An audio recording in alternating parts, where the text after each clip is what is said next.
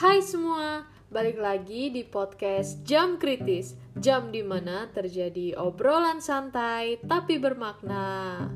Wah, gak kerasa nih, udah 1 minggu berlalu semenjak podcast episode kedua. Dan kali ini aku mau buat segmen dimana ngebahas topik tentang bagaimana menjadi teman curhat yang baik. Topik ini tuh menurut aku masih lumayan hangat diperbincangkan ya. Karena seperti yang kita ketahui, manusia itu sangatlah unik, berbeda-beda. Dan ketika kita merespon suatu pembicaraan seseorang, ya kita gak pernah tahu apa yang mereka rasakan. Bisa jadi senang atau bisa jadi juga sebaliknya. Nah, disitulah kita harus melatih skills kita minimal banget. Kita tuh bisa menjadi teman curhat yang baik untuk lingkungan sekitar kita gitu. Nah, kenapa sih aku tuh mau ngebahas topik ini? Sebenarnya akhir-akhir ini tuh aku mendapat beberapa pertanyaan ya dari teman aku, karena mereka itu kebetulan ada yang lagi praktek di rumah sakit, terus di stase jiwa, terus ada juga yang dia lagi ngadepin temennya yang lagi di istilahnya dalam kondisi yang kurang mengenakan. Sebelumnya aku itu adalah mahasiswa keperawatan di Yogyakarta, dan sekarang aku lagi di tahap kuliah di klinik gitu.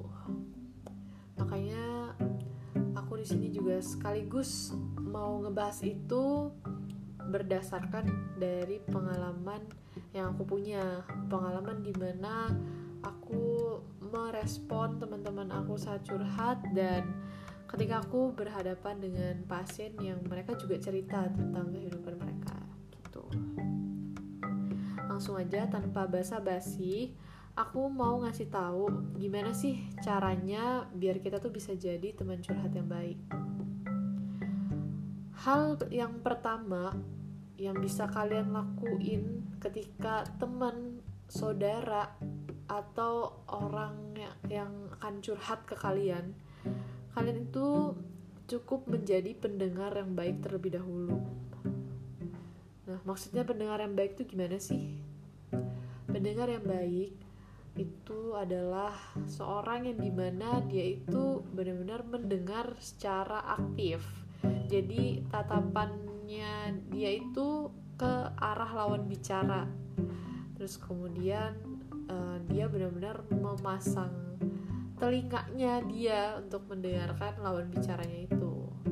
Karena kita gak pernah tahu ya akan berhadapan pada lawan bicara yang seperti apa. Bisa jadi mereka benar-benar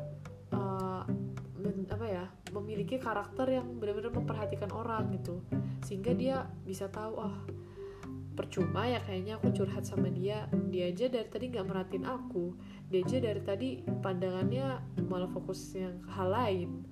Atau lebih parahnya lagi nih, misalnya kamu ketika temen kamu lagi curhat, kamu justru malah dengerin dia sambil main HP. Ya wajar dong kalau misalnya dia nganggap kamu gak dengerin dia itu. Nah, kalian juga bisa ngelakuin ini nih ya, repetisi ulang. Misalnya teman kalian itu curhat kalau misalnya mereka tuh sedih karena dapat nilai jelek. Terus kalian bisa ngerespon kayak gini, oh jadi kamu sedih ya karena nilai kamu jelek gitu. Nah, artinya kalau kalian melakukan repetisi tersebut, tandanya tuh kalian benar-benar mendengarkan gitu, dan kalian hafal dengan apa yang mereka ceritakan gitu. Dan ketika kalian mengkonfirmasi ulang lah istilahnya, mereka tuh menjadi tahu kalau misalnya kalian tuh benar-benar mendengarkan cerita mereka gitu. Dan itu menurut aku salah satu poin yang penting lah. Ketika kita mau menjadi teman curhat yang baik, minimal kita harus bisa menjadi pendengar yang baik dulu gitu. kalau kalian takut salah merespon orang, minimal pun kalian juga harus bisa menjadi pendengar yang baik. Cukup untuk mendengarkan terlebih dahulu, kalau menurut aku. Terus yang kedua, munculkanlah rasa empati di dalam diri kalian. Bagaimana cara memunculkannya? Kalian itu bisa mengibaratkan diri kalian itu adalah lawan bicara kalian. Misalnya, aku sedang berhadapan dengan seseorang yang sedang curhat sama aku kalau dia itu sedih karena ditinggal pacarnya. Ya sudah, aku mengibaratkan diri aku itu bahwasannya aku tuh ditinggal pacar aku. Ya kan pasti rasanya sedih, kecewa, dan ya berasa kayak dunia itu hancur lah.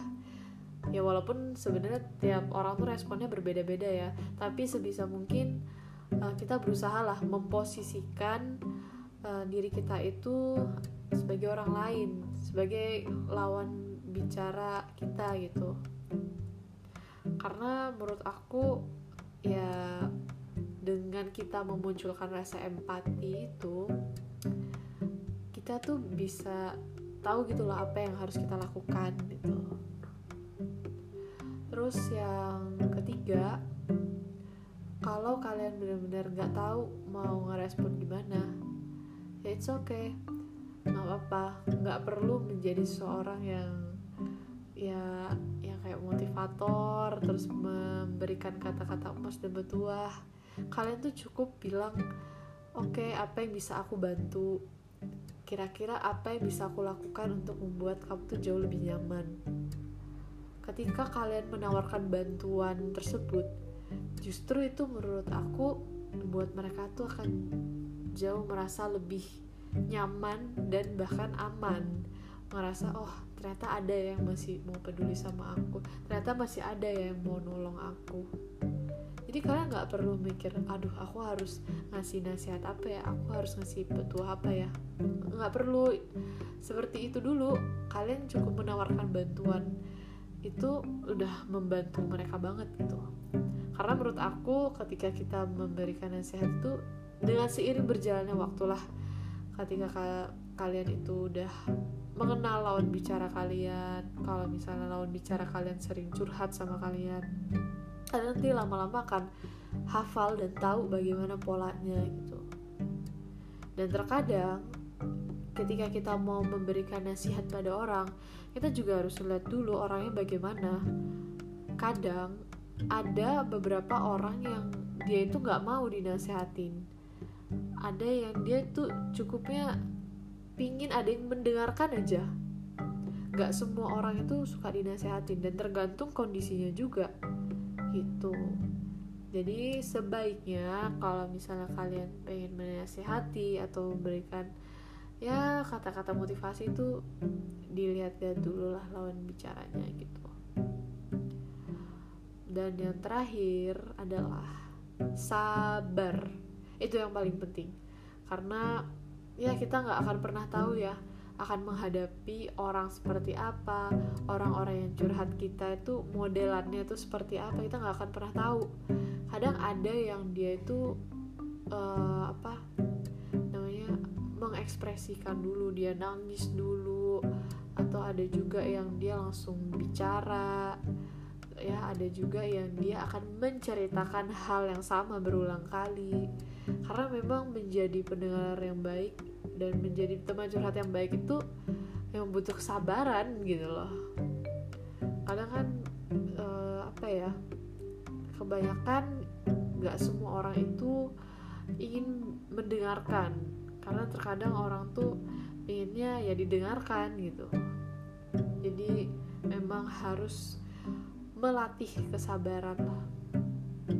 Well, mungkin itu aja tips and triknya dari aku untuk menjadi teman curhat yang baik. Semoga podcast ini bermanfaat, dan aku juga mau mengingatkan, karena kita masih ada di situasi pandemi COVID, tetap jaga protokol kesehatannya, cuci tangan, pakai masker, dan kemanapun kalian pergi, kemanapun kalian sedang bermain atau misalnya sedang makan di luar, tetap jaga jarak. Dan kalau bisa bahkan ketika tidak ada kegiatan yang penting-penting amat, mending kalian di rumah aja gitu. Sekian podcast dari aku, dan aku mohon maaf banget kalau misalnya ini masih banyak kurangnya, dan tentunya minggu depan aku akan tetap upload dengan topik-topik yang gak kalah menarik. Sampai jumpa di podcast selanjutnya.